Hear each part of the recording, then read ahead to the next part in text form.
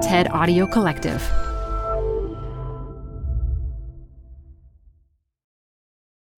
Hi, I'm Adam Grant. I think about work a lot.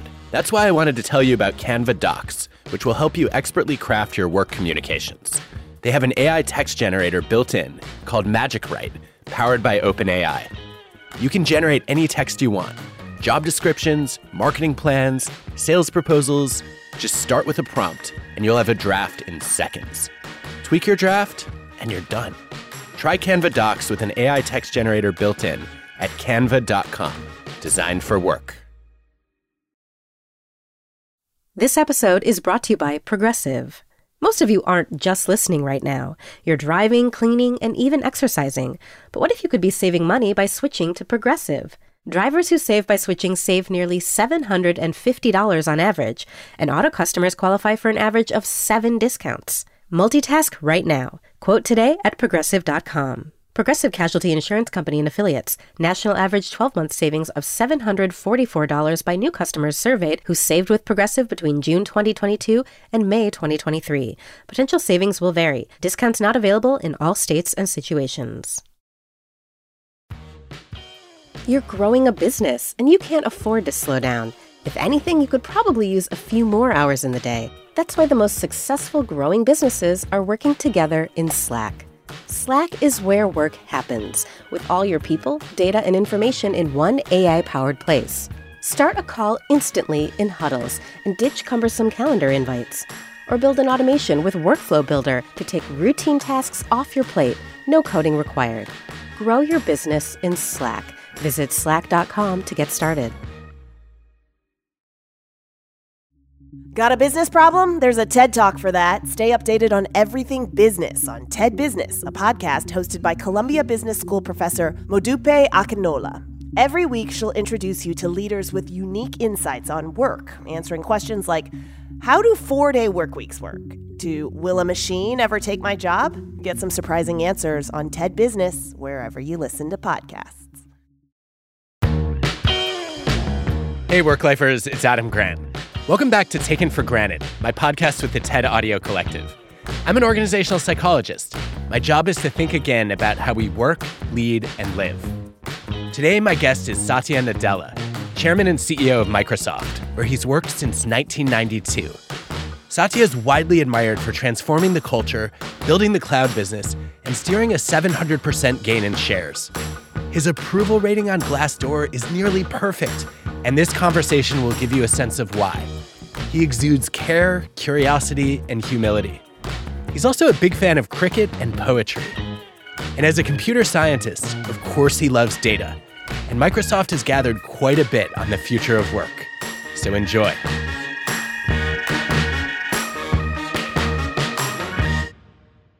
There was a time, and I'm not going to locate it, but you can, when Microsoft was externally known for a lot of internal competition. Forced rankings that pitted people against each other were pretty popular. And you came in and challenged that dynamic and said, look, we want to collaborate. We want to be one Microsoft. Can you help us understand how you made that change real? Being essentially the first non-founder CEO, I felt the real need to, in some sense, refound the company, borrowing the phrase that Reid Hoffman uses, which I like a lot, because from time to time, companies need that moment where you need to reground yourself. And starting with both the sense of purpose and mission, like why do we exist? And if we sort of disappeared, would anybody miss us? To remind, because I think every one of us who work in any company need that anchoring in order to then go on to make all the decisions and work we do.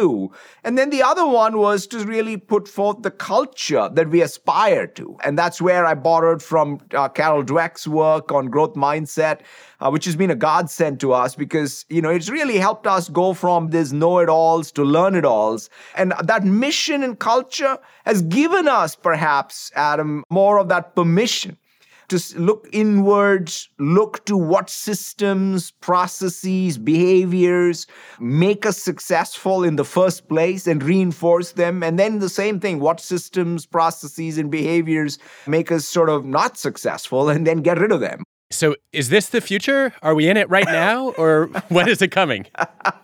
We definitely are in it, and it is going to evolve. I think our expectations of what, where, and how we work have gone through a real structural shift. But I think we're still figuring it out in terms of this next phase before long-term trends truly stabilize.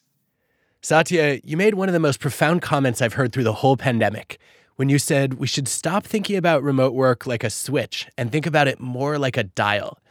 I'd love to hear you elaborate on that and how it's affected your thinking at Microsoft. If you take a 2x2 grid where you say people are either together or remote and are collaborating synchronously or asynchronously. In the previous era, so to speak, before the pandemic, you could get away by creating some norms and sort of forcing people into one or two quadrants. Whereas now, all the four quadrants at any given time have to be excellent in order for work to get done, collaboration to happen. Take just even one of the data points, Adam, which is the triple peak, right? We knew it even going into the pandemic, we had a bit of it, but now it's clear, right? I mean, I every night am triaging just before going to bed all my mail, preparing for my next day. There's lots of asynchronous work I do. So in particular, supporting time shifted, like in a multinational company, a lot of the meetings are happening across time zones. I think we now expect us to both, quote unquote, asynchronously participate in them. So I think that's one area where we have to really think about asynchronous, synchronous work as much as we think about remote work. The second thing that I would say is the physical space even is changing, right? But why are people coming into work? What type of meetings should we even do when people come into work? Somebody said to me, space is the ultimate collaboration tool that was refined in a 200-year period, right? After all, office space, they've done a lot of work to refine it. We're just not going to trade it away, but we're going to use it perhaps differently. And then the last thing I'd say is we onboarded something like 50,000 employees during the pandemic. I mean, and so that means we've learned even what does onboarding look like? What does knowledge capital or accumulation of knowledge capital and learning look like inside of a corporation where you can start delivering some of this in the flow of your work versus you having to go offline to build that. You have to substitute for some of the things that happened in a physical workplace. So those would be the three things, at least when I think about flexibility, thinking about hybrid work as a dial. It's more about really rethinking how people collaborate, how people learn, how you use physical space. Well, I'm a big fan of rethinking for obvious reasons. And I want to try to speak one of your languages. Can we double-click on each of those themes that you just raised? Is double-click the right lingo here? Yeah, is that what we're looking for? Good. Okay, good. Yeah. All right, I'm trying to speak a little bit more tech. So first one is this idea of the triple peak. Your data have shown that about 30% of people are not just becoming most work active in the morning and in the afternoon, but again, just before bedtime. And I'm trying to figure out if this is a good thing or a bad thing. On the one hand, I think it meets the desire for flexible hours. On the other hand, it's probably bad for disconnecting and getting a full night's sleep. So how are you thinking about managing that? It's a great question. And I think a lot more research, quite frankly, fundamentally has to be done, right? Because one of the ways we even think about the broader definition of productivity is more thinking about collaboration and obviously all the output metrics. Learning is another one, but well-being is one of the most important pieces of productivity. So the reason why I think a little bit of the hybrid peak is definitely going up is the desire that everyone has for flexibility. And so that paradox, if you need flexibility and yet you're trying to get work done, some of it means the workday does get spread out. So this is one of those places where at least we are trying to say, what is the way to build even into the system of work, how a work assignment happens? We have the right nudges, right? One little feature we added even, for example, in email, this was even before pandemic we started, which is especially the higher up in the org you are and you send a lot of emails over the weekend, that's the surest way to destroy a whole bunch of people's weekend.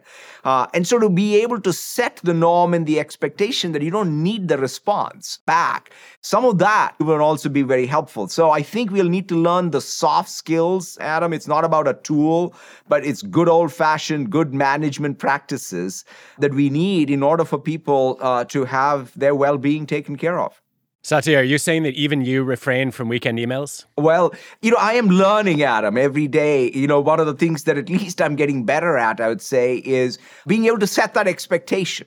And quite frankly, the other thing that I feel most proud of is creating a culture where people are willing not to take a mail from the CEO and just feel that they have to respond. Let's talk about space. You did an internal analysis at Microsoft showing that over 60,000 people, when they had to shift to remote during the pandemic, their networks got more siloed and more static. And we know from decades of evidence that that's bad for learning and innovation, that you end up with all this redundant knowledge instead of fresh perspectives. So how are you tackling that, both in a remote hybrid world, but also as people potentially aren't in the office at the same time all the time? Just yesterday, I was reviewing some research which our folks are doing on what are people coming back to work for? In fact, what team norms are emerging? What are managers deciding to congregate people for? Is it onboarding? Is it some design session? Is it some mentoring? Because that's another thing that we have realized, that in order to do even good one-on-one personal mentoring, sometimes having the manager one-on-ones probably help a lot. So we're trying to come up even with the taxonomy right now of just even best practices that we are seeing in order to then say, this is how the physical space then has to change. We're building out physical space so that it's more modular, literally, just like how digital tools have the malleability, can we, to some degree, create the same even with the physical space? But that's how we're approaching it. You talked about onboarding a little bit. What are you finding about effective onboarding with 50,000 people who have never been physically in the same room together?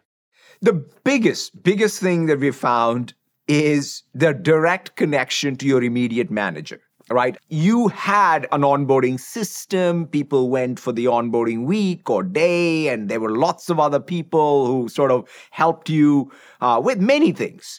Whereas now, the full service concierge is now your manager.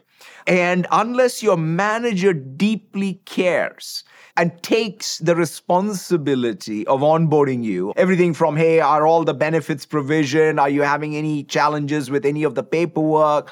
To making the introduction to all the people who are needed, both inside the org, outside the org, right? There was this one fantastic practice of a very senior leader who got hired in, and I learned from one of my direct reports, was how he took the real care in introducing the person who came into Microsoft to all the people personally. Like, he would, in fact, set up the Teams call and make the introduction and then leave the Teams call so that then she could actually have the one-on-one with the person. That type of deep care for onboarding being taken by even the first level manager, even interns. In fact, we saw this, interns who want to come back to Microsoft are those who had a great manager who took real deep care in their experience. So that perhaps is the biggest thing that we are trying to make sure we build into our managerial capability.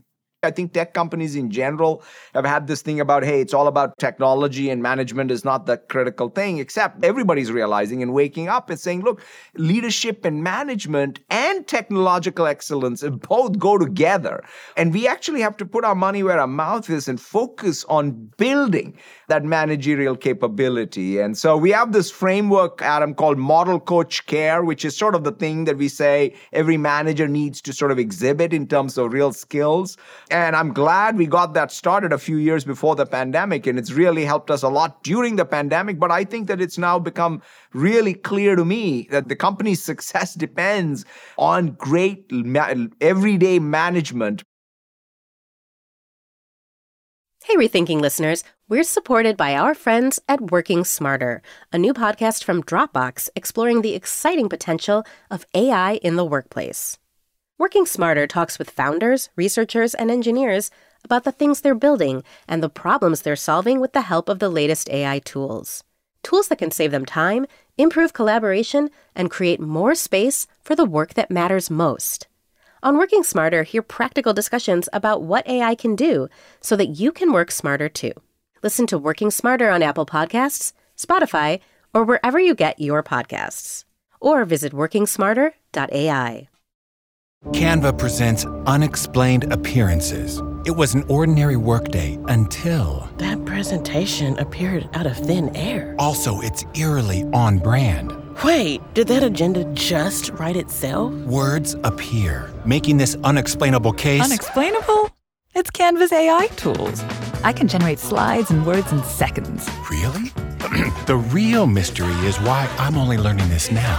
Canva.com, designed for work. That approach of model coach care, I think, has been central to one of the major culture changes that you've spearheaded. I've found in some of my latest research that it's not enough just to admit that you have things to learn as a leader. It's helpful to ask for feedback and open the door, but what's much more powerful is to actually criticize yourself out loud. Because that way you're not just claiming that you're receptive, you are proving that you can take it.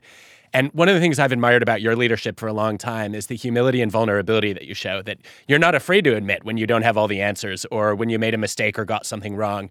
Can you talk to us a little bit about how you built the confidence to share your mistakes and what that looks like doing it effectively? That's a great question.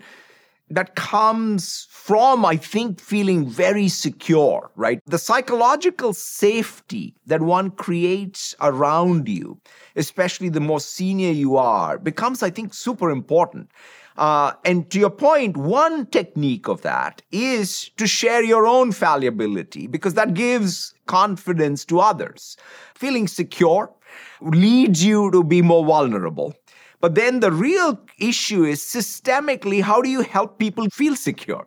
And so that is where the cultural element of having psychological safety as being a first-class thing that's talked about, where people are not jumping down people's throats the first time they admit a mistake, which, by the way, I do sometimes, and then I have to check myself, right? In my last staff meeting, somewhere asked me this question, hey, when somebody sort of sends a mail where you know something's wrong, what do you do? And I thought about it for a while, and I said, the first thing that comes to mind, of course, I want to send back a flame mail too, like in the next person. But then at good times, I check myself and say, God, all that'll do is cause that person to be more stressed, but I got to really look at the systemic issues here and then help them recognize to fix it. So the more introspective we are in creating these safe zones and psychological safety as a cultural thing, as opposed to any one individual being vulnerable from time to time, I think is probably the most important thing. One of the things that surfaces for me is the challenge, especially for people from marginalized groups, to have that psychological safety. We know it's that much more difficult to speak up, whether you're raising a problem or bringing an idea, when you are not resembling the dominant majority in the room. And I know that's something you spend a lot of time on and care deeply about. What guidance do you have for leaders and managers there? That's a fantastic point. In fact, that is the crux of it, right? Which is that everyday practice of figuring out what is the lived experience of the people in your team. So when you think about when in the model coach care, that last element of care, it's that extra level of thought that you put into who are all the people on my team? The reality is all of us have different histories, different backgrounds, different tail events impacting us. And so being able to deeply have empathy for that and then making sure that their voice is heard in a meeting, that flexibility we talk about is being exercised to help people do their very best at work while they can take care of everything that's needed in their life.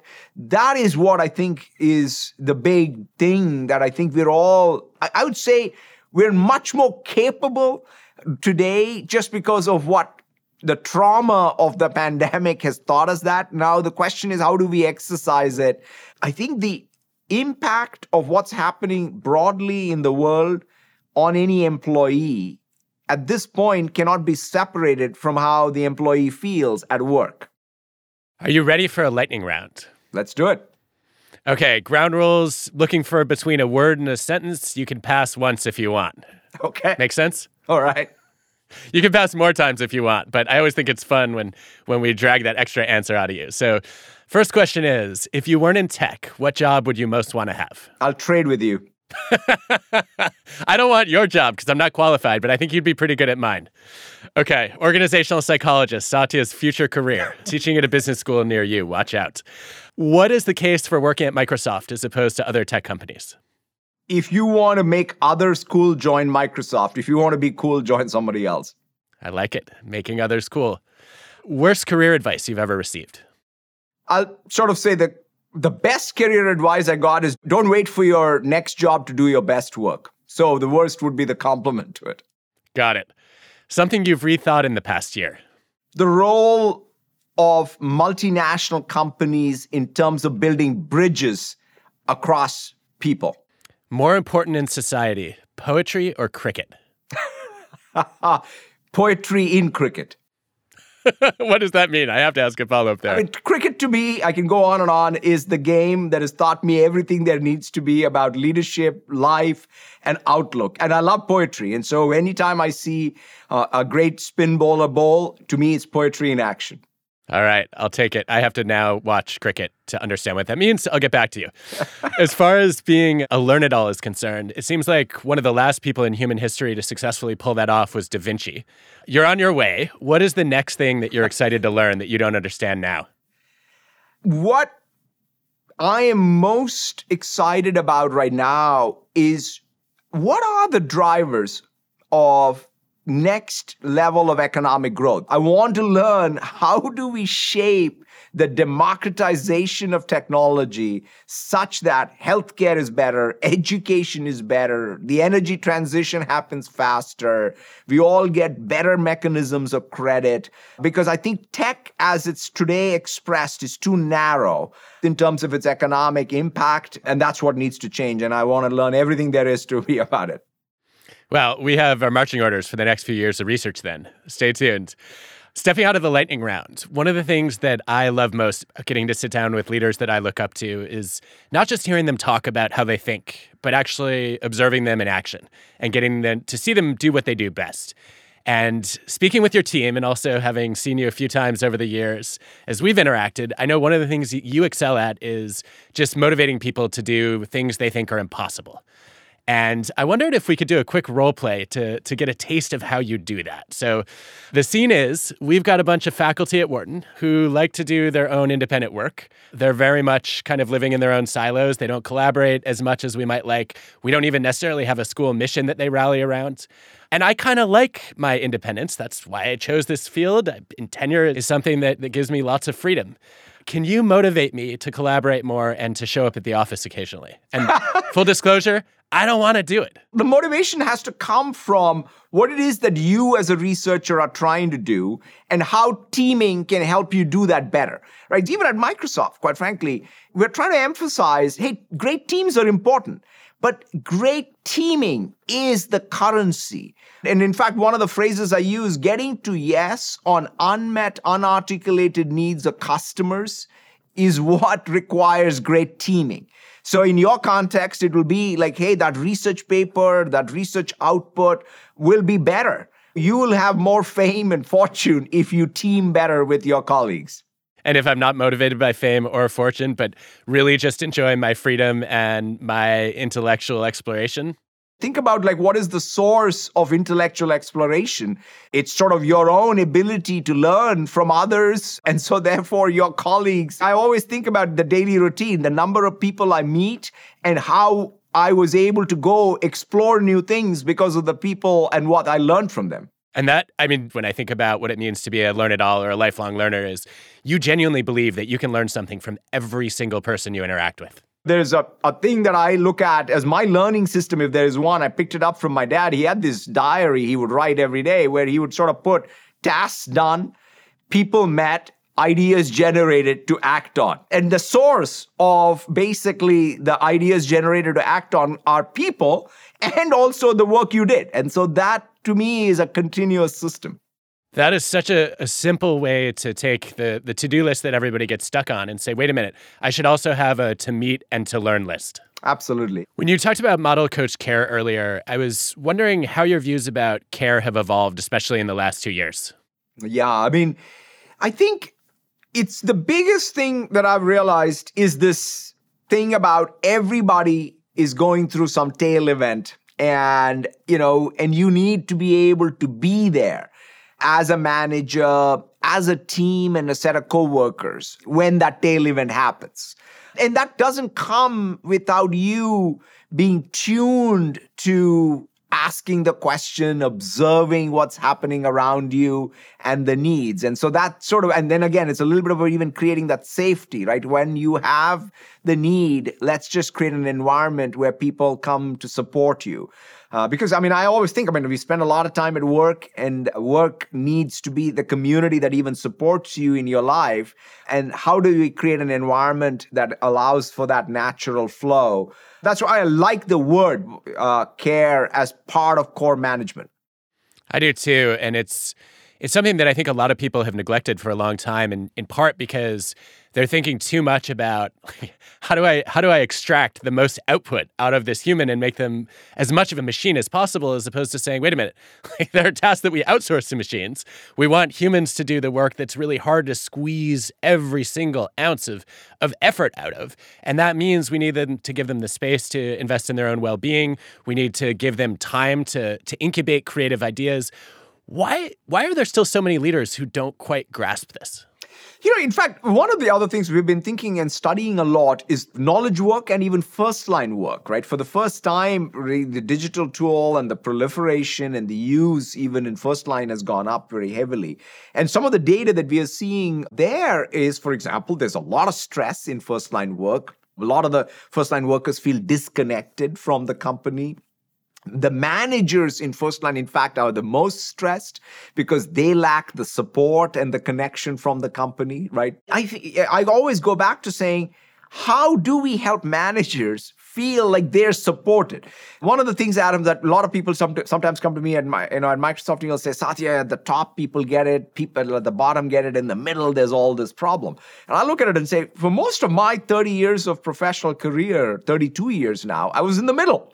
And so I do know those are hard jobs, right? Because you have all these deadlines that you need to meet, and then you have people, who work for you who have all these tail needs or just regular needs. So you get squeezed in the middle in some sense. So therefore, if anything, I've come to recognize, to the very core of your question, unless we create the empowerment, the space, the capability in the middle so that they can care for their people, it's just not going to happen. That reminds me of some classic sociology evidence showing that when people were micromanaged at work over the next decade, they actually became more controlling and authoritarian at home with their own children.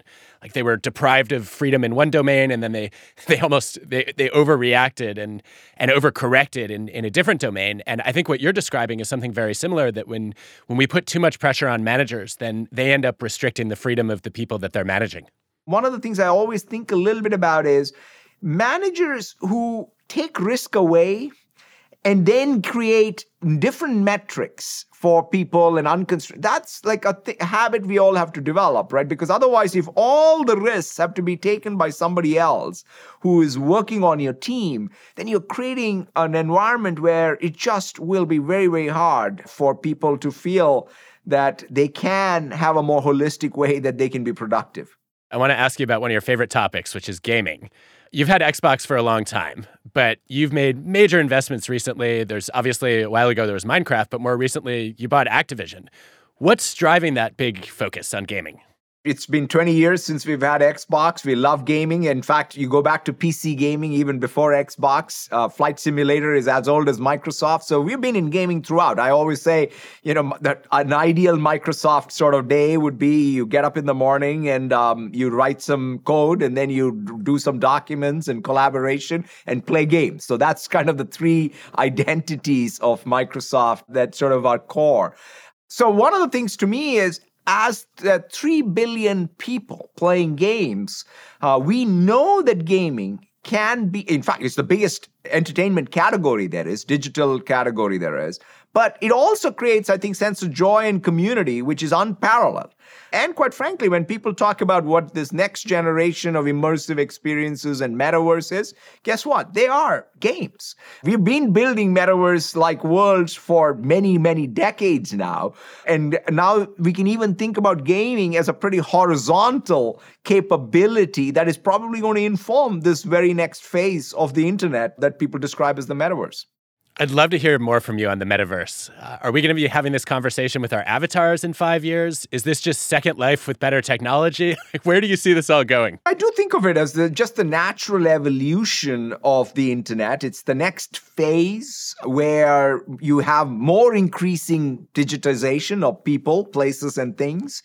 Having the embodied presence in a meeting like this, where you and I can both have spatial audio, real eye contact, and be able to look around and have a sense of space. These are all things today that, of course, have to be done with a headset. But even in 2D, when Mesh to Teams launches later this year, I'm very excited about even how people are able to take advantage of avatars, as you said, and some of the capabilities like spatial audio, even on 2D surfaces. I have always thought that the killer app here is embodied presence. Presence is always, video presence has been definitely massive during the pandemic, and now being able to have more of a spatial embodied presence, I think is much more doable the next time we have any place to be remote. Satya, as always, this has been a treat. Thank you so much for joining us. Thank you so much, Adam. It's always a pleasure. Taken for Granted is hosted by me, Adam Grant, and produced by TED with Cosmic Standard. Our team includes Colin Helms, Eliza Smith, Jacob Winnick, Hannah Kingsley-Ma, Asia Simpson, Michelle Quint, Ben Cheng, and Anna Phelan. This episode was produced by Samaya Adams. Our show is mixed by Rick Kwan. Our fact checker is Mirabelle Jesu Tassin. Original music by Hansdale Hsu and Allison Leighton Brown. We featured this conversation as part of the Wharton Future of Work Conference. We're building out physical space so that it's more modular, literally. Are you saying that my desk is going to be made out of Legos? More or less. At least you should be able to make your desk appear in different places at different times, depending on the type of work you're going to do on that given day. I spent a lot of my childhood preparing for that, so I think that will go very well.